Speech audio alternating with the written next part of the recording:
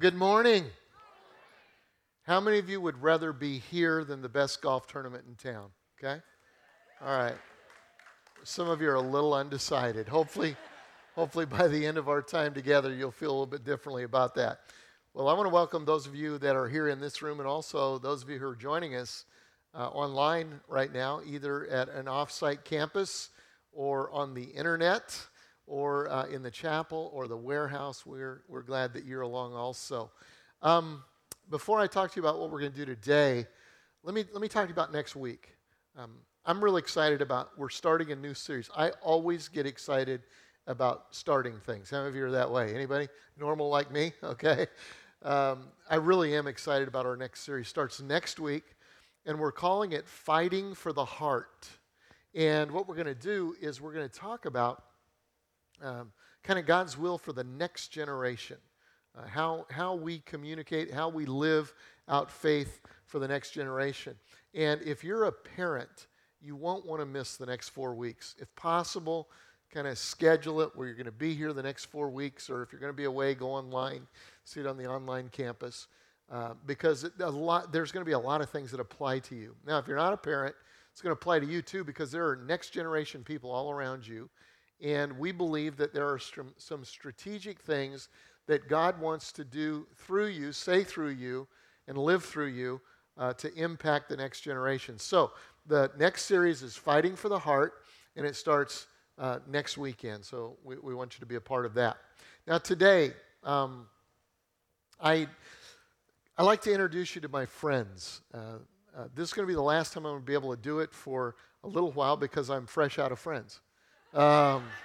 Actually, not so much because I'm going to kind of be in the saddle for a few weeks. But last week, I introduced you to Chris Hodges. You guys remember Chris Hodges? Great message, and pastor of Church of the Highlands in Birmingham, Alabama. We talked a little bit about how their church started. Chris came to us about 11 years ago, said he wanted to plant a church, wanted it to look like this, and so we helped him a little bit, and said we'd give him some upfront startup money, and that we would guarantee his church income for a year to do that. And little did I know that, well, I knew that Chris had a close friend named Rick Bizet, but I didn't know Rick was starting a church and wanted to start one the same weekend Chris did in Little Rock, Arkansas. And so when I told Chris went and told Rick, and Rick called me. And Rick said, "Do you have any more money?" And I told him, yes, we really didn't, but I thought we could do something. And so went back to our finance team. I said, we're going to have to double this because I believe here's another opportunity. And when I told Rick we would, he cried, which is kind of embarrassing for a big old Cajun to cry like that over the phone. I think he'll do anything for money, though. This is what I think. And so the same weekend, 11 years ago, as Church of the Highlands in Birmingham started, New Life Church in Little Rock, Arkansas started too. And both of the churches have God has just blessed them. Last week we told you that Church of the Highlands is one of the largest churches in America, almost 20,000 people every weekend. New Life Church, one of the fastest growing churches in America with thousands and thousands and thousands of people who attend. And now they have campuses spread out over the whole state of Arkansas. And we're excited about what God is doing there. Rick is my friend. He's my buddy. He's also an overseer here at this church. He's also on the board of directors of the ARC, the Association of Related Churches, where we've planted just about 300 churches since those first two churches started. And we've got, I think, 80 more churches on the board for this coming year. And so we serve together. And Rick used to be a professional golfer. And so I thought, well, we got a little event this week. We might be able to entice him to come. So I took him out a little bit to the PGA Championship and asked him if he'd come and speak on the weekend. So will you welcome with me today my friend Rick Bizet?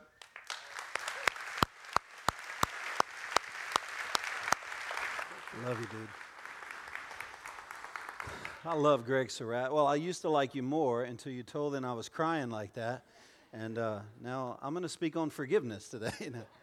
It's awesome. Turn to somebody and say, you are lucky to be sitting by me. Tell them that right now.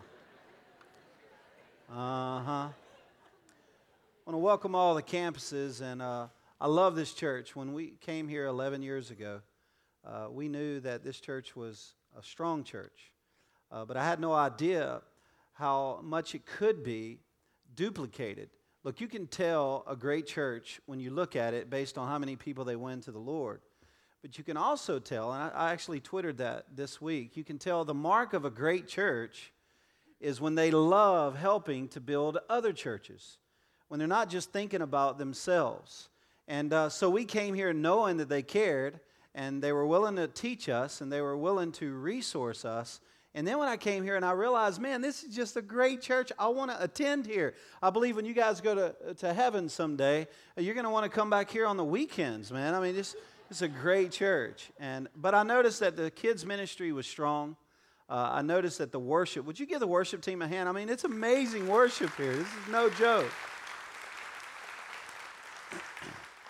And so a lot of confidence actually came my way when I was visiting this church. And I want to talk to you about the opposite of that.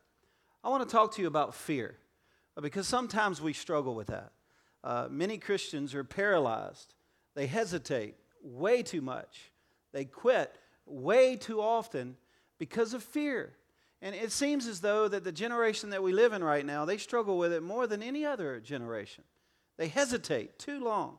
And I think it has a lot to do with God is now asking us, generally speaking, to do something that's huge, that's immediately intimidating. And so we hesitate. And then if you throw in all the mistakes that we make, and we do make mistakes. Raise your hand if you've made a lot of mistakes in your life. Come on. How many of you have ever told a big lie? Come on, you lie.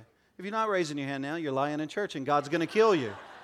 Okay. How many of you procrastinate too much? The real procrastinators will raise their hand next weekend. And how many of you have ever stole anything? Come on. Even a Seacoast Church ink pen?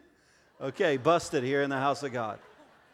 But when you make mistakes, you tend to hesitate. I'm more comfortable talking about other people's mistakes. So let me tell you about my wife and a mistake she made.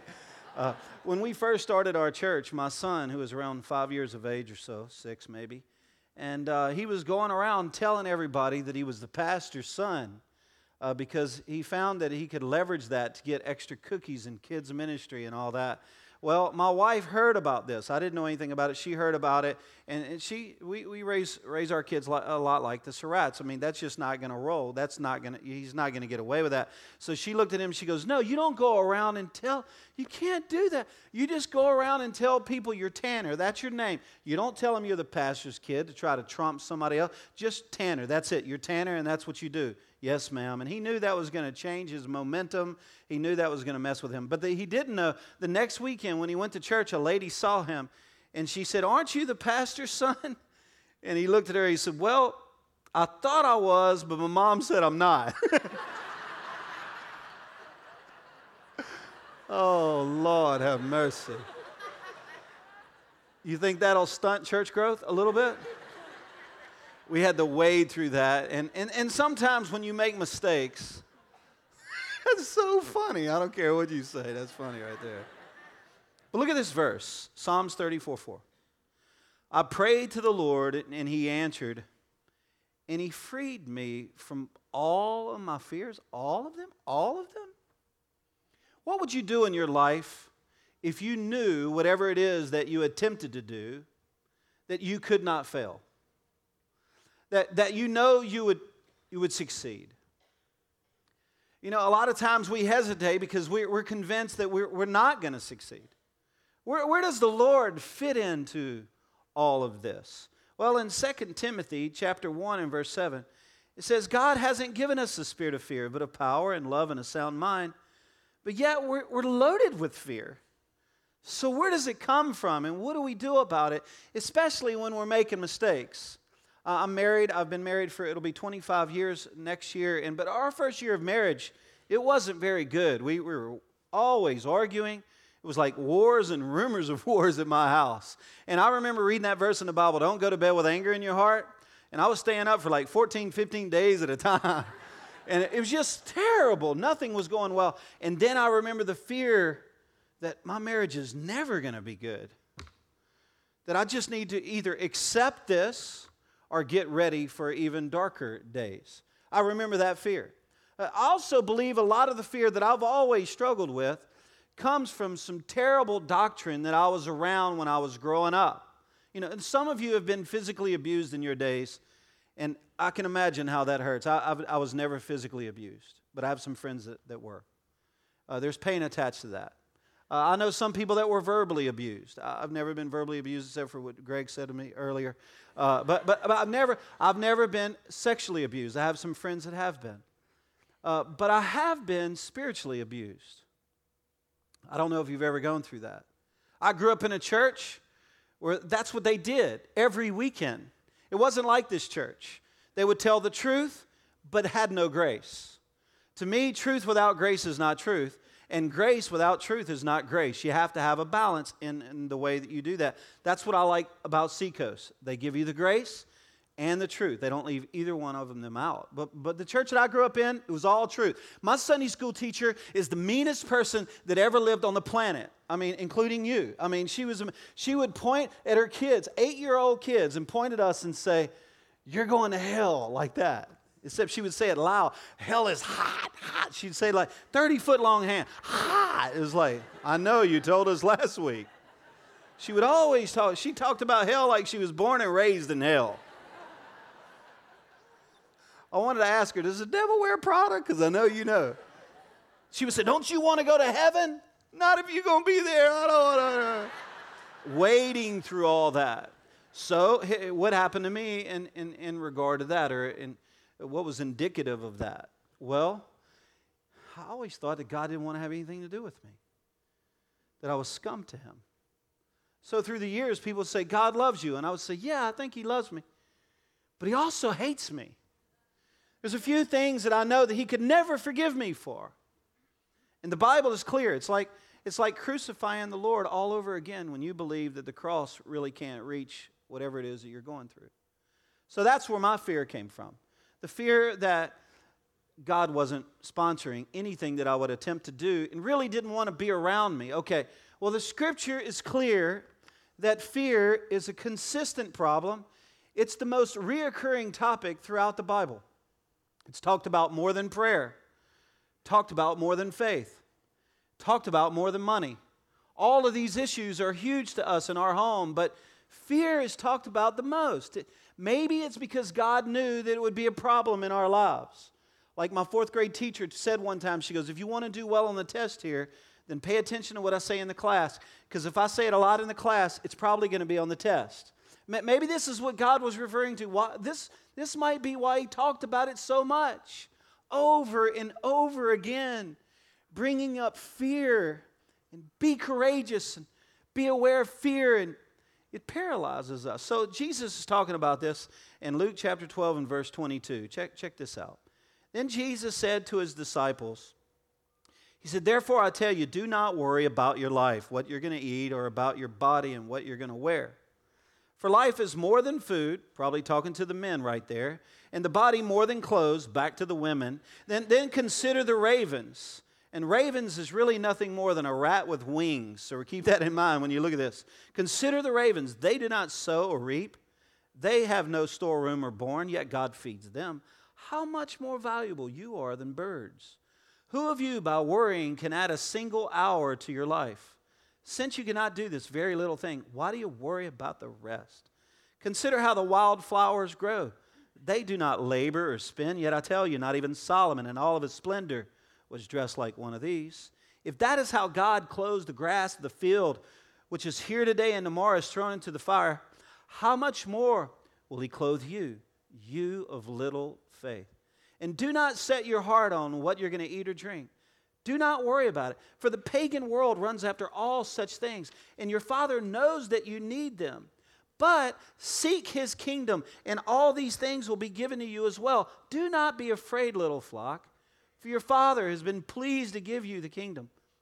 Sell your possessions and give to the poor. Provide purses for yourselves that will not wear out, a treasure in heaven that will not fail, where no thief comes near and no moth destroys. For where your treasure is, there your heart will be also. Okay, I'm raising 4 kids. It gets complicated. I spend as much time thinking about how to raise my children than I do in pastoring the church that I'm with. And it's complicated.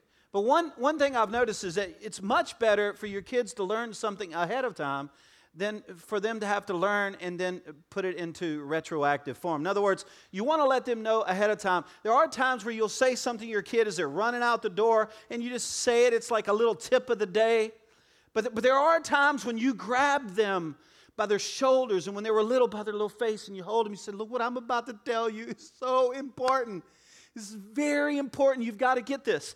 I believe this is what this passage of Scripture is like. It's the Lord saying, hey, fear is going to mess you up. So please get this. This is not a helpful tip. This is not just a little hint of life. This is huge. When you're raising your kids, if you love them, and I hope you love your kids, some days you don't feel like it as much, but I have noticed that you don't just try to teach them things that they learn on the spot. You want them to know ahead of time. Like you don't tell your little kids, hey, today I'm going to teach you about an electrical outlet and how it can shock you. So lick your finger. Come over here. Let me show you something. So they come over and you stick it in there. See how it zapped you and you jerked away real quick? Don't do that again. And then, now let me tell you about a stove. I've already preheated it. Come on over here. And take that same finger, the one you're holding, and put it on the stove. See how it's hot? You don't like that either. Now, tomorrow I'm going to teach you about traffic and what it can do to the human body. Okay, you don't do that because you love them. You want them to know ahead of time. And God is, sometimes He's saying, hey, I love you, and you're messing up your life with this fear.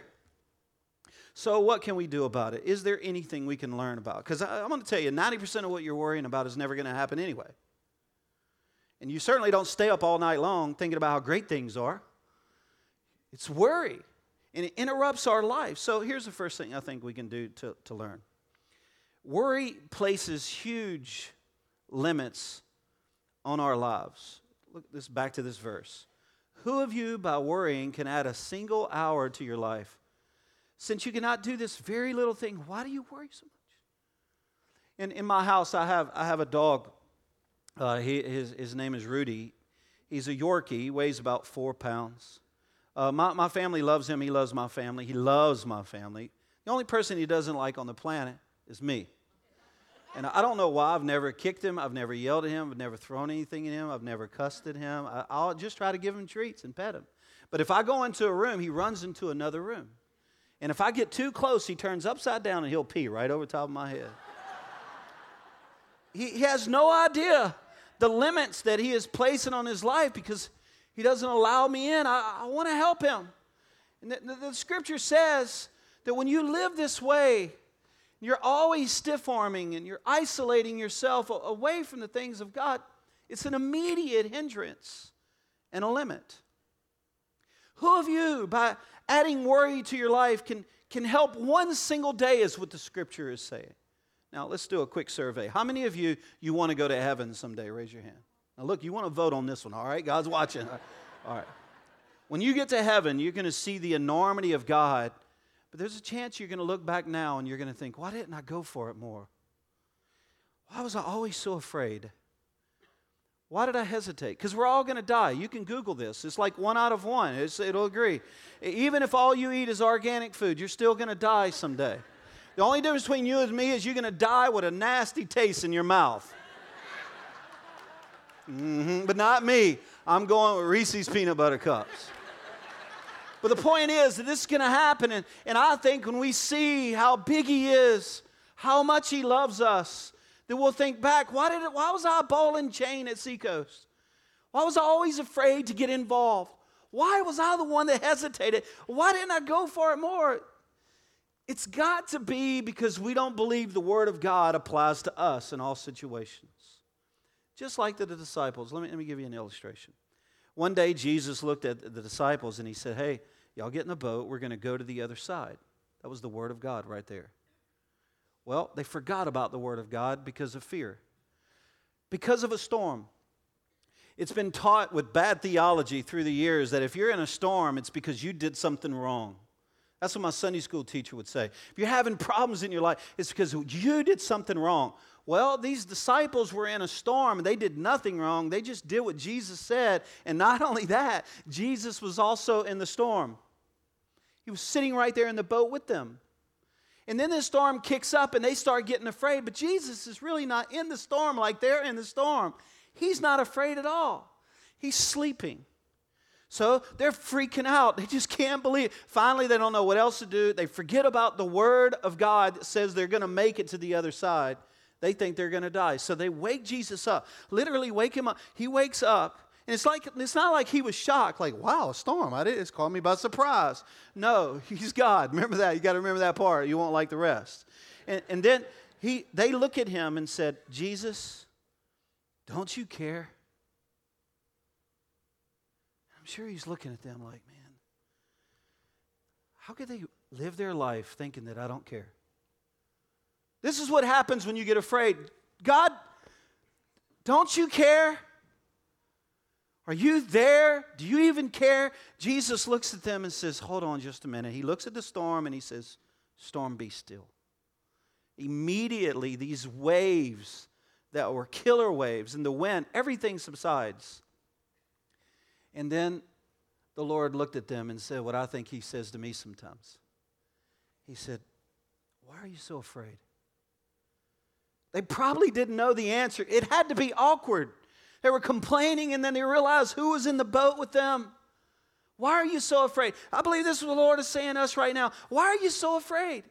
It's the tendency since the original intent of man, when God created Adam and Eve and they were walking with God in the cool of the day and everything was wonderful, but when they fell into sin, they immediately hid. God showed up and said, where are you? What's going on? We're over here. Why are you over there? Because we're afraid. This is what we do. We tend to hide. Instead of going to God, we hide away from him and the problems that go with that. Look, the reason why they got afraid is because they forgot the Lord says they were going to make it to the other side. We listen to the storms, to what causes fear more than we listen to the word. We listen to people's voices. We listen to culture. And I'm going to tell you right now boldly, culture will lie to you. I'll prove it. Ladies that are old enough, remember in the 80s when you used to have your hair way up there? Remember that? The higher it was, the cooler it was. And you would spray it and walk around, thought you had it going on. You didn't have it going on. Culture lied to you. That was a nasty look. That didn't look good. How about you guys, though, back in the 80s? You're not left out. Short shorts, remember that? Tube socks with a gold trim around it. And Reebok shoes, remember the fanny packs? If you saw a guy like that at the mall now, you go over and slap him upside his head. What happened is culture lied. Culture lies, but not the Word. And I believe the Word wants you to know that there's no reason to be afraid. I've got this. And think of all the things that you can accomplish if you're not afraid, especially young people. I'm convinced that this generation, people that are around 35 years and younger, the fear that they have, it's intense. And they're always hesitating. The way that it outplays, that so many young people, they will not apply for a job they really want because they're afraid that they'll never get it.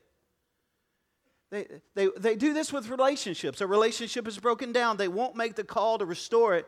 So they go with that friend, without that friend for the rest of their life because they're afraid that maybe they'll be rejected if they make the call. Do you know how many young people are in college and they choose a major that they don't even like because they're afraid of the one that they really want to do? And then if you throw it into Christian men and women in the way that they hardly ever talk, and it's mainly just texting back and forth, and they don't know what to say to one another, and then they date one another just on texting, never have a conversation, then break up on texting, it's crazy.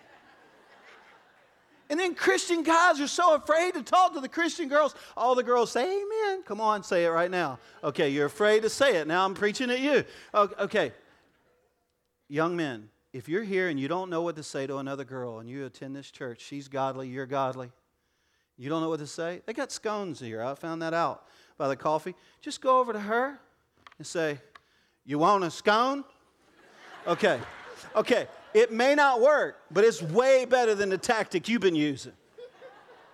And fear, it just holds you down. Number 2, seeking God's kingdom first gives us an unintimidating view. It says, for the pagans, that world runs after all such things, and your Father knows that you need them. But seek the kingdom, and these things will be given to you as well. You know what it bothers me? Some of you are even at church right now because you're afraid if you don't go.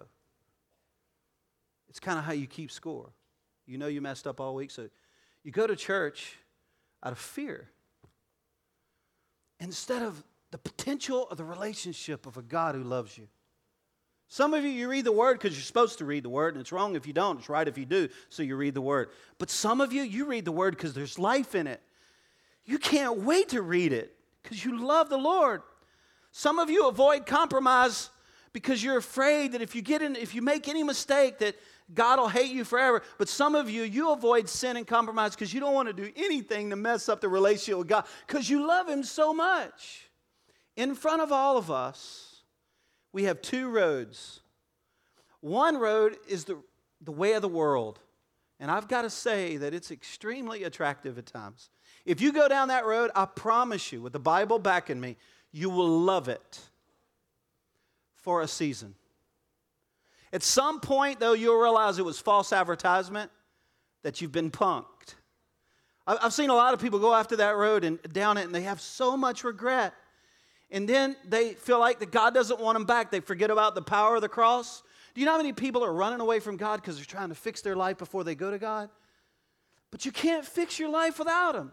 And He's really good at forgiving people. He's amazing at that. But we're on this road a lot of times and we just get stuck there. It was false advertisement. This other road, there's not a lot of glamour to it. It just says the kingdom of God, God's will, Jesus first. Call it what you want.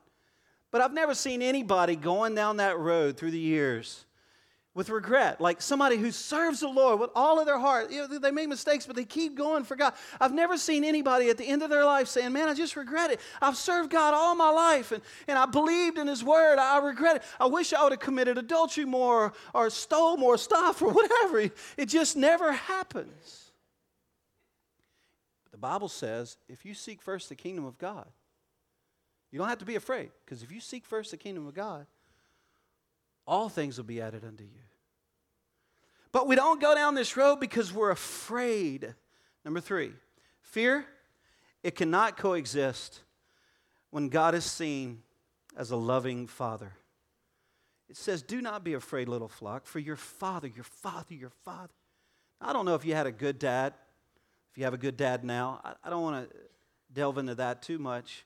But I do know that Father God, He's amazing. He's very good at what He does. He loves. Now, you can see it in the story of the prodigal son. The prodigal son, he wandered away. He said, Father, give me. And he goes out and he made a lot of mistakes. He spent all of his money in prostitution and just living, just crazy living. Ended up with nothing, broken down. But in it all, he was out there so long, he forgot how much the Father loved him. We know by the rest of the story. Because he started thinking, man, if I could just go home, but my Father, He's not going to. Maybe if I could just be a servant, if He would just put me as a slave, I'd be better off than I am now. So I'm going to go home and I'm going to tell my Father this and I'm going to tell him that. He rehearsed a speech. He goes home. He forgot how much the Father wanted him there. Because the Scripture says when he got from a long ways off, the Father saw him. And the Father just took off running. I guarantee you, it doesn't say this in the Scripture, but I guarantee you he thought the Father was running out to kill him or slap him or whatever. But that's not what the Father did. The Father didn't even listen to his speech he had prepared. The Father just put his arms around him and hugged him.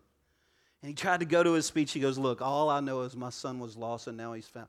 Let's go in and have some filet mignon. It is party time. I'm raising my kids and sometimes it frustrates me because I can tell they don't know how much I love them. It's difficult. You know, if you were to come over to my home, or let's just say your children would come to my home and play with my kids. And they were all playing, and then they got hungry, swimming out in the pool or whatever, and they wanted some peanut butter and jelly sandwich. And they all came in, hey, make us peanut butter and jelly sandwich. My kids and your kids mixed in. I'd make the sandwiches, no problem.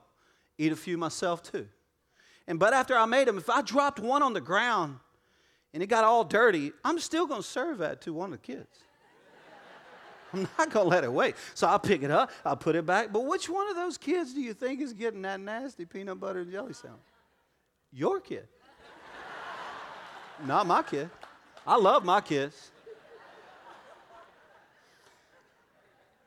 This is what a lot of us, we forget about the love of the Father. Just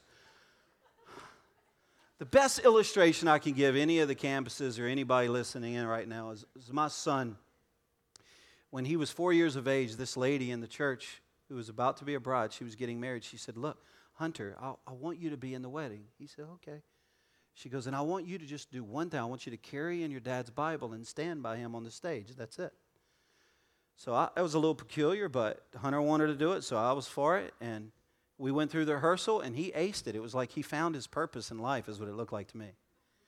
But then the day of the wedding, the next day, he was acting peculiar. He was a little quiet, reserved. So I finally said, Hunter, are you okay? He said, Dad, I'm so nervous about the wedding. Oh, I remember the wedding. I said, oh, yeah. I said, you don't have to be nervous. It's easy. No, Dad, I don't even remember what to do. I can't remember anything. I don't remember anything. And I said, all right, look, son, here's what's going to happen. They're going to open up those doors in the back. And as soon as they do, you're going to see me. I'll be standing up there. You just keep your eyes on me, and you carry the word. They open the door, and I'll never forget his face. He's here with me now. He's 21 years old now. But when I saw his face, he was staring at me like this. Scared to death. And I looked at his hands. He had both his hands around it, but no one could have taken that Bible from him. And he was walking and staring and concentrating. And I'm giving him thumbs up. I'm letting him know he's doing well, and he's getting more and more confidence. By the time he got up here, he had some swagger. I mean, he was confident. He stood up, handed me the Bible, like, I got this, you know. But I realized in the middle of all that advice that I gave him, it was good advice for me. When you get into a place where you're afraid and you don't know what to do, just keep your eyes on the Father and carry the word. I don't know how we got off track of that, but we have. Just keep your eyes on the Father and carry the word. He loves us. This is what he's saying. I'm a caring father. This is what this scripture's saying. Recently, I was watching my son at a golf tournament, and he hit a bad shot, and I was aching for him. And I rolled my eyes. I was like, I can't believe he's having this bad of a day. I was hurting for him. Well, he saw me at the precise time I rolled my eyes, and then it hit me. He thinks I'm mad at him. If he thinks that I'm mad at him because he hit a bad shot, he's not going to want me at these tournaments anymore. It's going to affect our relationship. Exactly. This is what's going wrong. We think that God is mad because we hit a bad shot. He's not mad. He's hurting. And then we're afraid that he doesn't want us around. And you see how this builds and multiplies. And then number 4, nothing can hinder a confident perspective. Look, I'm not going to read all of this, but in verse 34 it says, for where your treasure is, there your heart will be also. Can everybody look here just for a minute? I want to close this out. This is it. There's a verse in Psalms. Maybe you remember a song growing up. It said, cast your care on him. The word cast in the Hebrew, it actually means take it before the Lord. Whatever it is that's got you weighted down, and drop it. Just bring it to him and drop it. Just carry it to him and let it go. I don't know how we've kicked God out of the equation of our lives so often, but we haven't. God is just saying, I want in. I want in. But because we've been taught wrong and we've learned inaccurately just how much love he has, we never can associate. We can't get him back in. So I believe that the Lord said, Rick, if you'll speak on this weekend,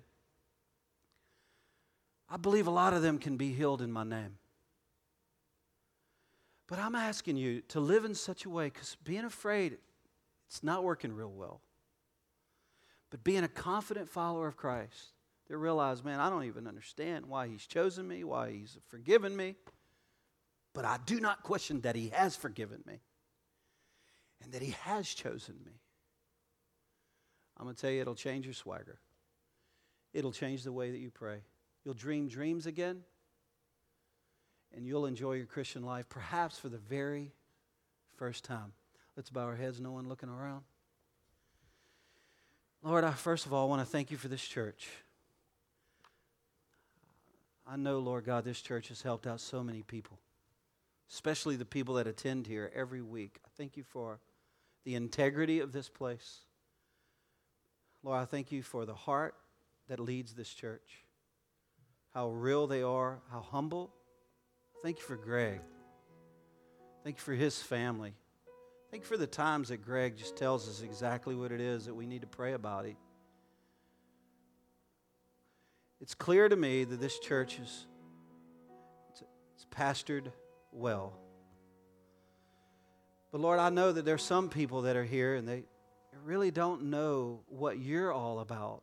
They maybe even get Seacoast, but somehow you're not in with Seacoast. Lord, I ask for everybody in this place, those that are broken down because of fear, I pray for them to be healed in Jesus' name. Amen. Thanks a lot for letting me talk with you. You know, while Rick was talking, giving us just an excellent message on God's kind of heart for fear, I felt like there probably are several of us who really resonate with that. I mean, it was a message that everybody can use, but there are some of us here that because of where you are right now, it was like he was talking to you. There was a sense of just a resonance inside. You know what that is? That's God the Holy Spirit saying, I love you, I care for you, I want to draw you to me. You know, you may very well be in a situation right now where fear is driving you to do some unnatural things. Fear is driving you to hide and to be afraid, as it did with Adam and Eve in the garden. It might be in a relationship that fear is just driving something there. Maybe it's a fear to connect, or maybe it's a fear to be real. Let's have a real conversation. Let's really talk. Or maybe it's physically. You know, there's something going on and you're afraid even to go find out about it because you're afraid what the outcome will be, and when in reality, your action now is probably making it worse. There's fear in a career, in a job. There's fear in a relationship with God. Rick talked about that a lot. For some of us today, it's like taking our next step, and maybe your next step is your first step. Maybe your next step is just to say, God, I can't do it on my own. I want you to, I want to give control of my life to you. And maybe you're just afraid to do that because just a lot of stuff that might be going on. Or maybe you've walked away from God and you're afraid to say, God, here, take it, because you're embarrassed about it. And it's kind of your own deal and it's not what God's thinking at all. Or maybe it's just a next step for you. Trusting God with your finances or getting involved in some area of ministry, whatever it happens to be. And it just spoke to you. Here's what I'd like you to do just for a minute. Just kind of bow your heads just for a minute. I just want to poll the audience a little bit. Have you say, you know, that's me. That really is. Just raise your hand. Will you do that? Just raise your hand. Okay. I thought so. All over this place and the campuses. But here's what I want to do. I'm going to pray for you. And I want you to pray. And as we do, let's just, as best as we can, let's say to God, God, here it is. I give it to you. God, I thank you for every person who acknowledged in this place and campuses, wherever they happen to be on the internet, that just acknowledge that there is an area of fear that's keeping me captive. And I don't want that. I don't like the results in my life, my relationships. God, maybe it's with you. And for some of us, we're saying, God, we've been afraid to come to you. And so today we do. We come to you. I give you my life, God. Whatever that means, I give it to you. God, I just pray that you would, by the power of your Holy Spirit, that you would cement that commitment into our hearts. into our lives. You're a loving Father that loves us. You're cheering for us. You want us to do well. And so we come to you with that in mind. We ask that your kingdom would come and your will would be done in our lives. In Jesus' name we pray. Amen.